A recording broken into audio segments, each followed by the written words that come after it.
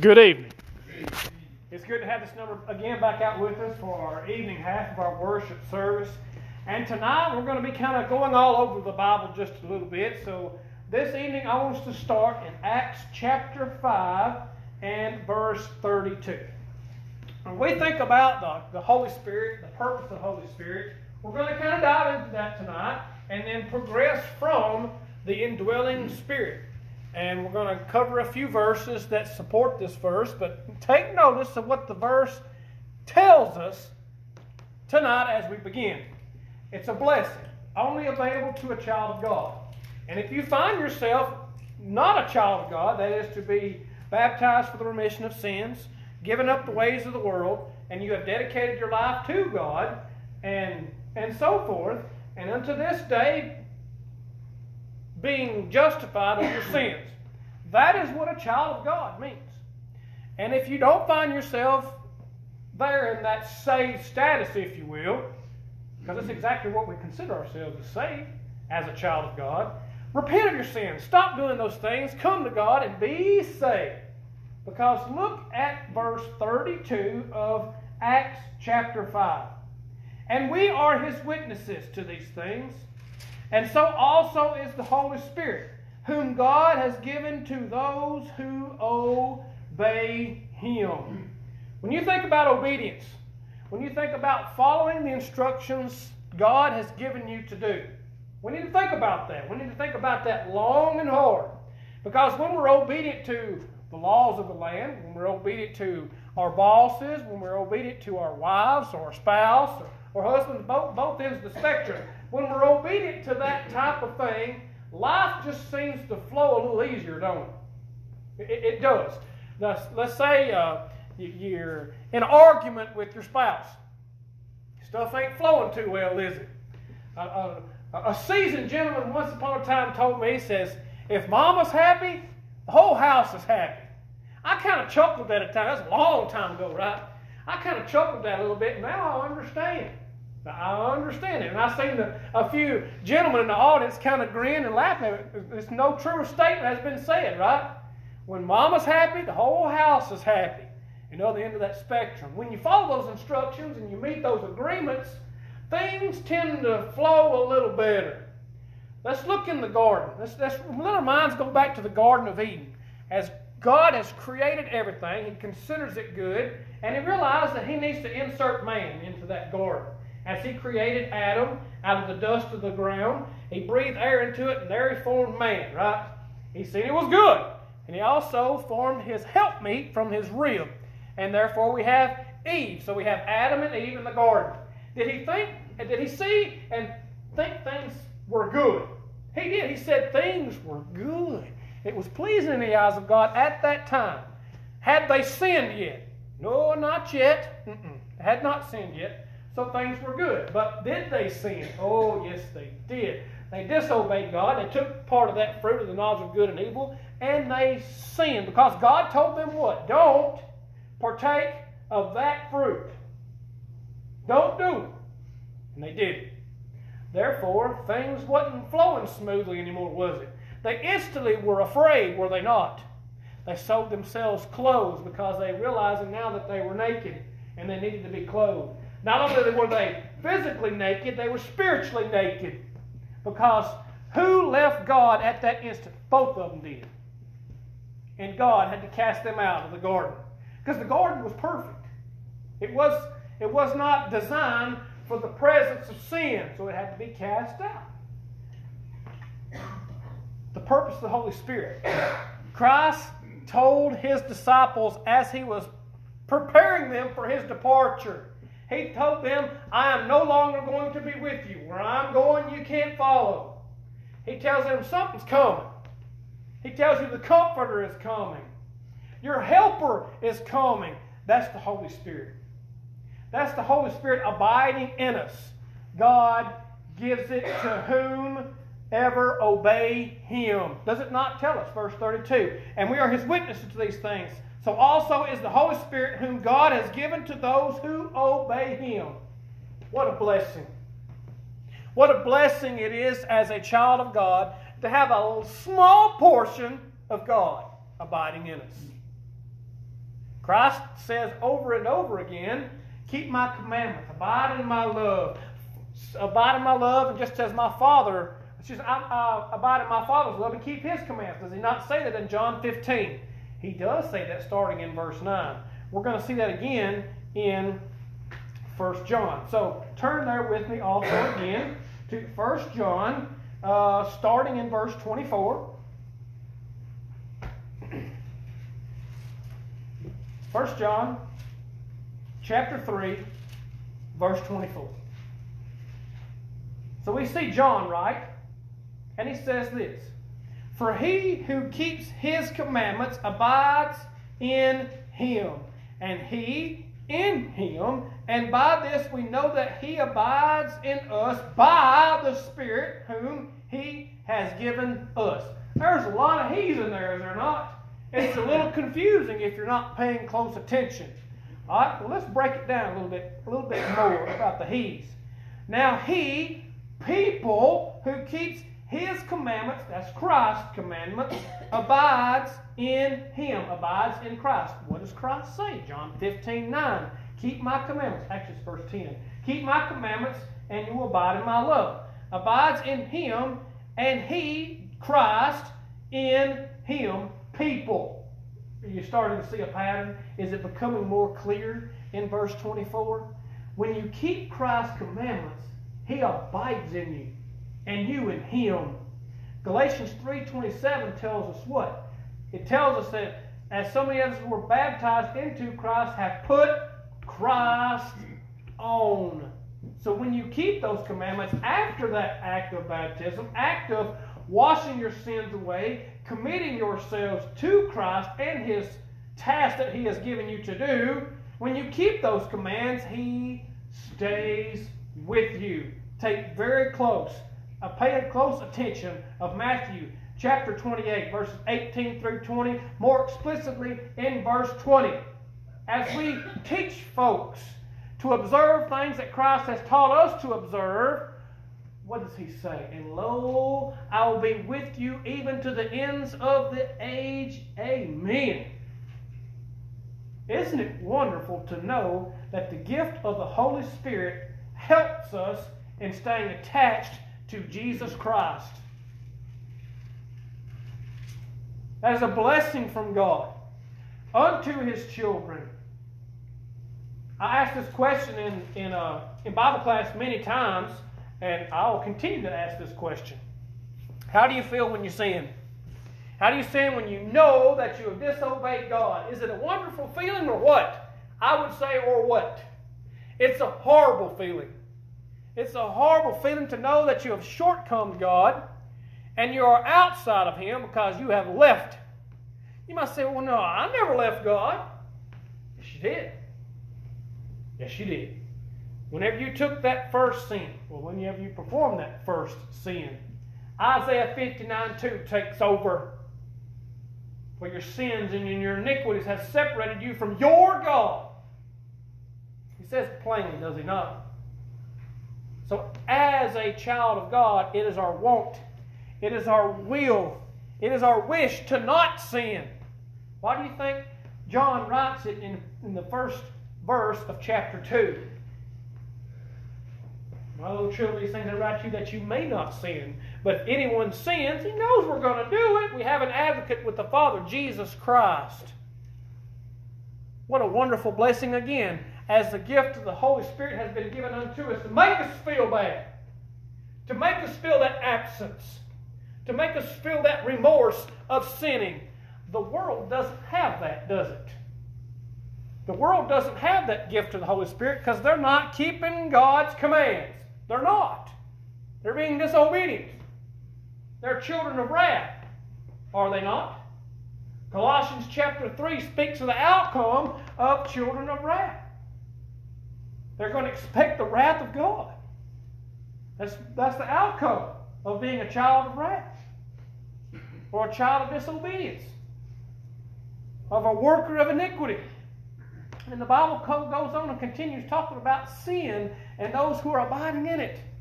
As a child of God, we do not have the permission to sin as Romans chapter 6, verses 1 and 2 teaches. All right, so we're not going to go that far back. Let's just turn back to 1 John chapter 3 and verse 4. Possibly just one turn. Whoever commits sin also commits lawlessness, and sin is lawlessness. Lawlessness. My mind goes right back to the absence of the gift of the Holy Spirit. Lawlessness. Because if we're not keeping His commands, if we're committing lawlessness, if we're committing sin, abiding in lawlessness, we don't have the gift of the Holy Spirit anymore. What did we learn in Acts? Those who keep His commands, the gift of the Holy Spirit is given unto them. What happens when we don't keep His commands? Absence is there. God doesn't leave us. We leave Him as people. Now he who keeps His commandments abides in Him. Is it not important to keep the commandments of Christ? I would say most assuredly. Because when we keep His commands, let's look at the commands from Christ. No greater commandment I have given you this is to love one another. Right? God, He just commands us to love one another. I can see the absence of that in the world. Look what's going on in the Ukraine right now. Do you think that's love? Or do you think that's the absence of love? It's the absence of love. Let's get a little more closer to home. How about all the shootings that are happening? The senseless killings. Do you think that's love? That's hate. The absence of love, folks, is hate. We see a biblical example of that very early in the Bible. Cain and Abel. We can see hate. Absence of love. We can see absence of love time and time again through the Bible. Even into this age. Do you think God approves of the absence of love? Most assuredly not. You remember this morning's lesson? The absence of the love of God. The absence of the presence of God in people's household. The absence of love in people's heart resulted in what? Water. A whole lot of water being distributed upon this earth. Killing every air-breathing animal. Y'all remember that lesson? Just a few hours ago. So we think about that. We think about today and how we do not keep His commands. People, I don't mean here at Booth Chapel and those who are listening, I don't mean us. I mean those who are disobedient to His commands. And we may have some in the audience that's not keeping His commands. This lesson is to encourage you to get back on the right track. To abide in His love. Because to stand before Him outside of His love is condemning. And it's not God who condemns you. We condemn ourselves. He allowed us an escape. He allowed us an opportunity to get out of that condemnation by sending His Son to this earth, did He not? Might. Remember the word might in John 3:17? We need to take notice of that verse as well. And by this we know that He abides in us. How do you feel when you're obedient to God? How did you feel this morning when you woke up and you come to Bible class? How did you feel? How did you feel this morning when you stayed and you participated in the worship service for the first time? You felt good, right? You felt recharged. You felt alive, spiritually speaking. How did you feel when you came for the second time this evening? Did you feel good? Did you feel re-energized? Pleasing? That's right. How do you feel when you meet on a Wednesday night? Recharged. Alive. What happens when you miss out of your control? You want to be there, and something doesn't allow you to come. How do you feel? Something's missing, don't it? That's the Holy Spirit talking to you.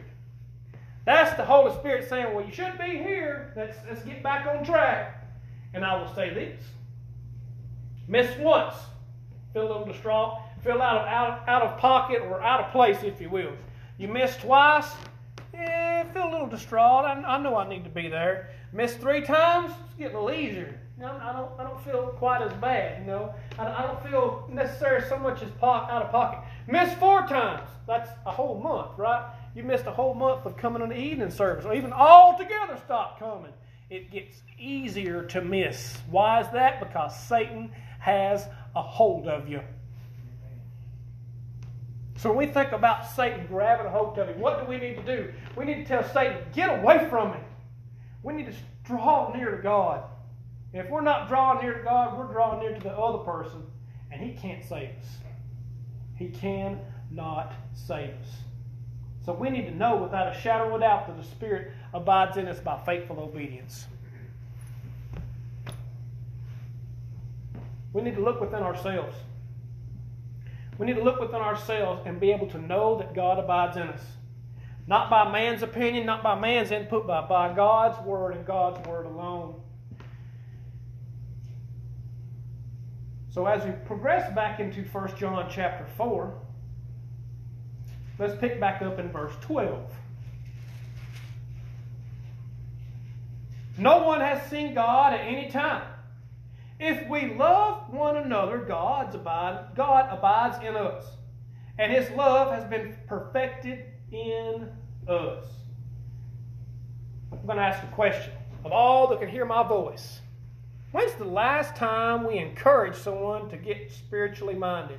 When's the last time we encouraged someone to stop sinning? When's the last time we encouraged one of our fellow members to come back? When? Not enough. Not enough. That's a pretty good answer, right? Even for myself. Not enough. How much do we need their attendance? How much does God need their attendance? Most assuredly. How much do they need God in their lives? A whole end of the spectrum. Immeasurable. How much do we need God in our lives? Again, unspeakable, unsearchable, unmentionable. How much we need God in our lives. Because if we don't have God in our lives, we're in a sad, pitiful state. And we can see that by the outward working of evil in the world. Now, when I say the outward evil of the working, we just gave 2 examples just a few minutes ago. The evil that's going on in the Ukraine and the evil that's going on in this country. 2 examples, right? Both ends of the world. I know the world's round. The absence of God in people's lives. The Scriptures refer to the time of Judgment Day, where there's darkness, absence of God, lake of fire. It speaks to it and refers to it as a place of weeping and gnashing of teeth. Why do you think it's a weeping and gnashing of teeth? It's a sad place to be. A place in the absence of God. And where so many people are dwelling. And will abide there forever. Many of our loved ones, many of our family members will be there. Do we want them to be there? Would we rather see them there or see them in heaven? That's a no-brainer, Jeremy. That's our loved one. That's our sisters. That's our brothers. That's our children. That's our mother. That's our father, right? If opportunity is there, if opportunity presents itself, how much do we encourage them? Because we've been commanded to be teachers. We've been commanded to love one another. It does not just say His children, does it? It does not. Yes, we love one another as brethren. We have brotherly love for one another. We see ourselves as brothers and sisters in Christ. And we find one another failing, or we find someone in need, or we find someone that needs to be lifted up, we help them. How quickly do we turn off to someone who is lost? We need to encourage them more. I didn't say it was going to be easy. I know they're going to turn the light switch off when they come unto them. We still got to try. We still got to love them enough to give them the gospel, because look at Christ's example. Did Christ not give the examples of how folks should live? Did he not encourage them? Did he not teach them, even though they spit in his face? Even though they slapped him in his face? Talked bad about it. They wanted to kill him. They wanted to stone him to death. And ultimately they crucified him on the cross. Was he teaching them salvation? Was he not teaching them the kingdom of God? He was. He already knew what those folks who he was teaching were going to do. He knew without a shadow of a doubt that they was going to be standing in that courtyard saying, "Crucify him, crucify." They were chanting it. And not all of them, but some of them realized what they had done. Right there in Acts chapter 2, didn't they? Whenever Peter gave that first gospel sermon, they were cut to their heart. They realized what they had done was wrong. Why? Because Peter was teaching them. Peter was teaching them what they had done. He revealed unto them their iniquities, and they needed to get rid of it. I know we like to put degrees of sin on things, right? In man's eyes and man's feeble brain, we think that the F word is so bad, right? We hear it even on the radio, they'll bleep it out. Even on the TV, they'll bleep it out, right? That y'all know which word I'm talking about, right? None of us like to hear that word. Or the word that so many folks love to use is using our Lord's name in vain. They won't bleep it out. Huh? They don't bleep it out. What happened? We put the degrees of sin on it. Even people who are lost put the degrees of sin, thinking that F word is worse than using our Lord's name in vain. I don't think so. Both are wrong. Equally wrong in the eyes of God, is it not? It is. Let me turn there real quick. Let me get my finger to do the walking here. Too far. Turn with me to Colossians chapter 3. Colossians chapter 3.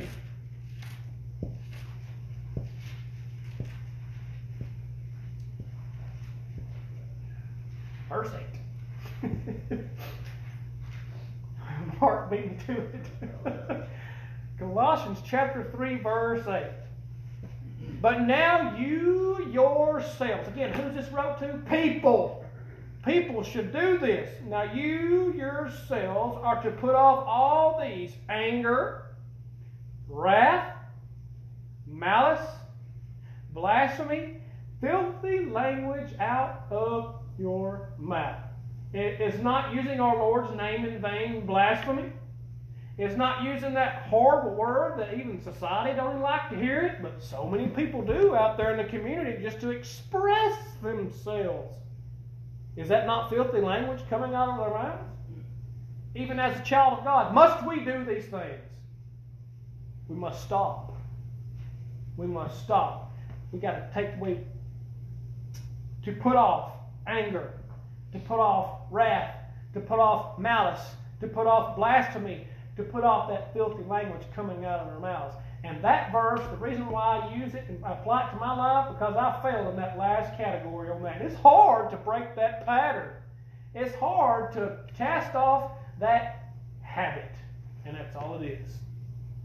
Using those words to express oneself, and society don't even consider it approved. You think God considers it approved? Most assuredly no. It's habit. We have to break those things. And by this we know that He abides in us if we do what? Continue on in 1 John chapter 4, loving one another. If we love one another, God abides in us, and His love has been perfected in us. The word perfected. You ever consider yourself a perfectionist? In certain degrees I am. Melissa gets mad at me sometimes, but I'm going to get a little bit a perfectionist. It's not just right. My OCD kicks in hard. The little billboard up here that has our numbers in here, I slid those numbers in the bottom, that went, oh, it instantly drove way up the wall. I had to fix it. If a clock is crooked, my OCD kicks in. Kind of a perfectionist, no. That's not the perfected that John is talking about.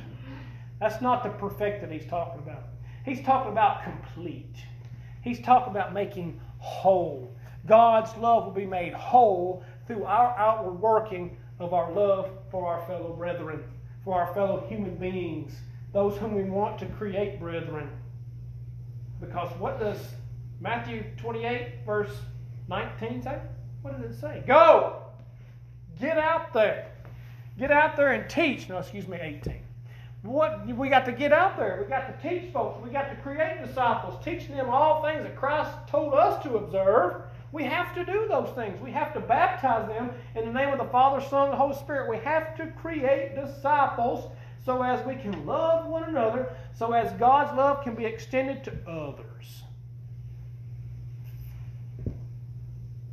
We can look today, just in the audience this morning, and you look in your churches today, what's happening to the people? What's happening to the numbers on that billboard hanging on the wall? What's the poster, I guess you would say, however you record your number. What's happening to the numbers? They're not going up. They're decreasing. I had a conversation with a more seasoned person than me, and we was having a conversation about getting young people interested in Scripture. Getting young people interested in God. It's almost impossible. It is possible. It's hard to reach them. Too many distractions. That was one thing that popped up. They got it too easy. That's another thing that popped up. So what can we do to get young folks interested in God? By teaching them. By encouraging them. And more importantly, by praying for them. For God to work on their hearts.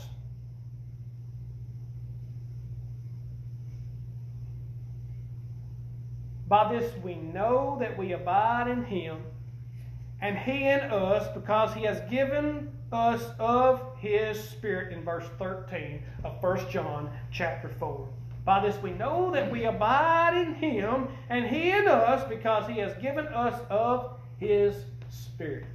Again, those who obey God's command, He gives of the Holy Spirit.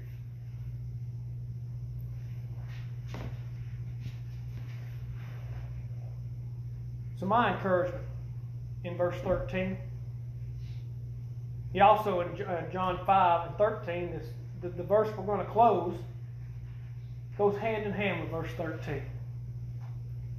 Do we know that God abides in us? Do you know that you're a child of God right now? Well, of course you do.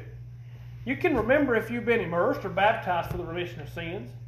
Well, you can remember that. That's kind of a life-changing event. Do you remember when you made the choice to do so? Remember what happened in your life? You might even remember the sermon. I don't remember the sermon because I didn't have my mind made up before that day's sermon. And Melissa and I both went at the same time. Thomas remembers that vividly because he assisted us in that act. But something in your lives change. You feel something missing. I wish the world in its entirety could see that missing thing as God. Folks try to fill it with other things. They try to fill it with money. They try to fill it with possession. They try to fill it with sexual desire. They try to fill it with something other than God. And that void will never be filled because they have yet to fill it with something that's immeasurable. That's God. Even as children of God, sometimes we go astray. Sometimes we lose track. Sometimes we lose the feeling of the absence of God and we follow Satan. We get off on the right track, off of the right track and on the wrong track and following the wrong person. We cease with our love. We cease with our outward working of love, and we no longer abide in God because separation happens to be leading. We need to come back if we've done so. We need to be reattached. We need to come back and get forgiveness of our sins so as God can put us back, so as He can graft us back into that natural olive branch that is Jesus Christ. Or that parable of the true vine, be attached back again yet to the vine. John 15. So in closing, we read verse 14 again, and we're going to turn over to 1 John chapter 5. By this we know that we abide in Him. Abide means to stay. I've covered that many times, and I will say it over and over again. Abide means to stay, not to dwell, not to live, but to stay, to abide in Him. And He in us, because He has given us of His Spirit. Going back, before we close, here we go again. Going back to chapter 3 and verse 9. Again, the absence of permission of sinning. As a child of God, we don't have the permission to sin. We get forgiveness of it by turning back, by asking forgiveness, by confessing and repenting. Verse 9. Whoever has been born of God does not sin. What did Nicodemus ask Jesus Christ? He asked Him, how can one be born again? Can one enter into his mother womb and be born? No. Of the Spirit and the water. Whoever has been born of God does not sin, for his seed remains in him. God's seed remains in him. If you've been born of God, that is, your mindset is to not sin, to not abide in sin and disobey God. And he cannot sin. There's your absence of permission. You can't sin. You don't have the permission to sin, just like Romans 6, verse 1 and 2, because he has been born of God. Folks, when we was immersed, when we became a child of God, we died to sin. We don't have anything else to do with it. We don't abide in sin no more. Now we abide in God. But unfortunately, we try to resurrect that old person, don't we? Sometimes old habits revive. Sometimes we return back to our old sinful state. We need to come back. We need to know without a shadow of a doubt that we have salvation. So as we turn to 1 John chapter 5, verse 13. John says this, these things I've written to you, who believe in the name of the Son of God. Let's look at that right there. Who believes in the name of the Son of God this evening. Those who are Christians, those who have the outward working of God abiding in them, loving one another, teaching, creating disciples, spreading the word of the gospel, those who know and believe that Jesus Christ is. These things I have read to you, that you who believe in the name of the Son of God, that you may know, hear what he says, that you may know that you have eternal life. Revelation 2:10, Christ promises what? Through, again, the pen of John. Be ye faithful unto death, and I will give you the crown of life. This is the same crown of life. This is the same life everlasting that Christ speaks of, that the straight and narrow gate leads to. That you may know that you have eternal life. Look within yourselves right now. Have you done something? Have you sinned in any shape, form, and fashion? Is it public? We offer an extension of an invitation to get right in the eyes of God, because if that sin abides in your heart, if you are guilty of it on Judgment Day, depart from me, you workers of iniquity, is exactly what you should expect. Hebrews 10, 26 and following. Take notice of those words. For if we sin willfully after receiving the knowledge of the truth, there no longer remains a sacrifice for your sins, but a certain fearful expectation of fiery judgments that will devour the adversaries of God. Notice what that just said. Do you want to be an adversary of God on Judgment Day? No. By all means, no. The rest of 15, 1 John 5. And that you may continue to believe in the name of the Son of God. Wherever you stand right now, however many years you have been faithful, how many ever years you have been a child of God, as you repent, as you turn away, as you confess those sins, God is faithful and just to forgive you those sins and to restore you. Does that need to happen right now? If you have done the things in your life, If you have done that in a private manner, if you've confessed, if you've been restored by God, continue to do so, because all of us are going to fall short. All of us sin daily. Thankfully, the blood of Christ cleanses us from those sins. I'm thankful, without a shadow of a doubt, I'm thankful that a child of God has that promise. So know that promise exists and continue to believe that Jesus Christ is the Son of God. Continue to believe in His name. Continue to be His faithful servant. Abide in His love, keep His commandments, and on that great day, these wonderful words will be heard. Well done, good and faithful servant. You have been faithful over a few things. I will make you a master over many. Enter into the joys of your Lord. That sounds a whole lot better than depart from me, doesn't it? So an extension has been given as of right now. Do you need to get forgiveness of your sins? Why wait? Why tarry one more minute? Because we may breathe our last now. That might have been our last moment upon this earth just a few minutes ago. Were you ready? Are you ready right now? Do you need to get forgiveness of your sins? Why don't we get right in the eyes of God as we stand and as we sing the song of invitation?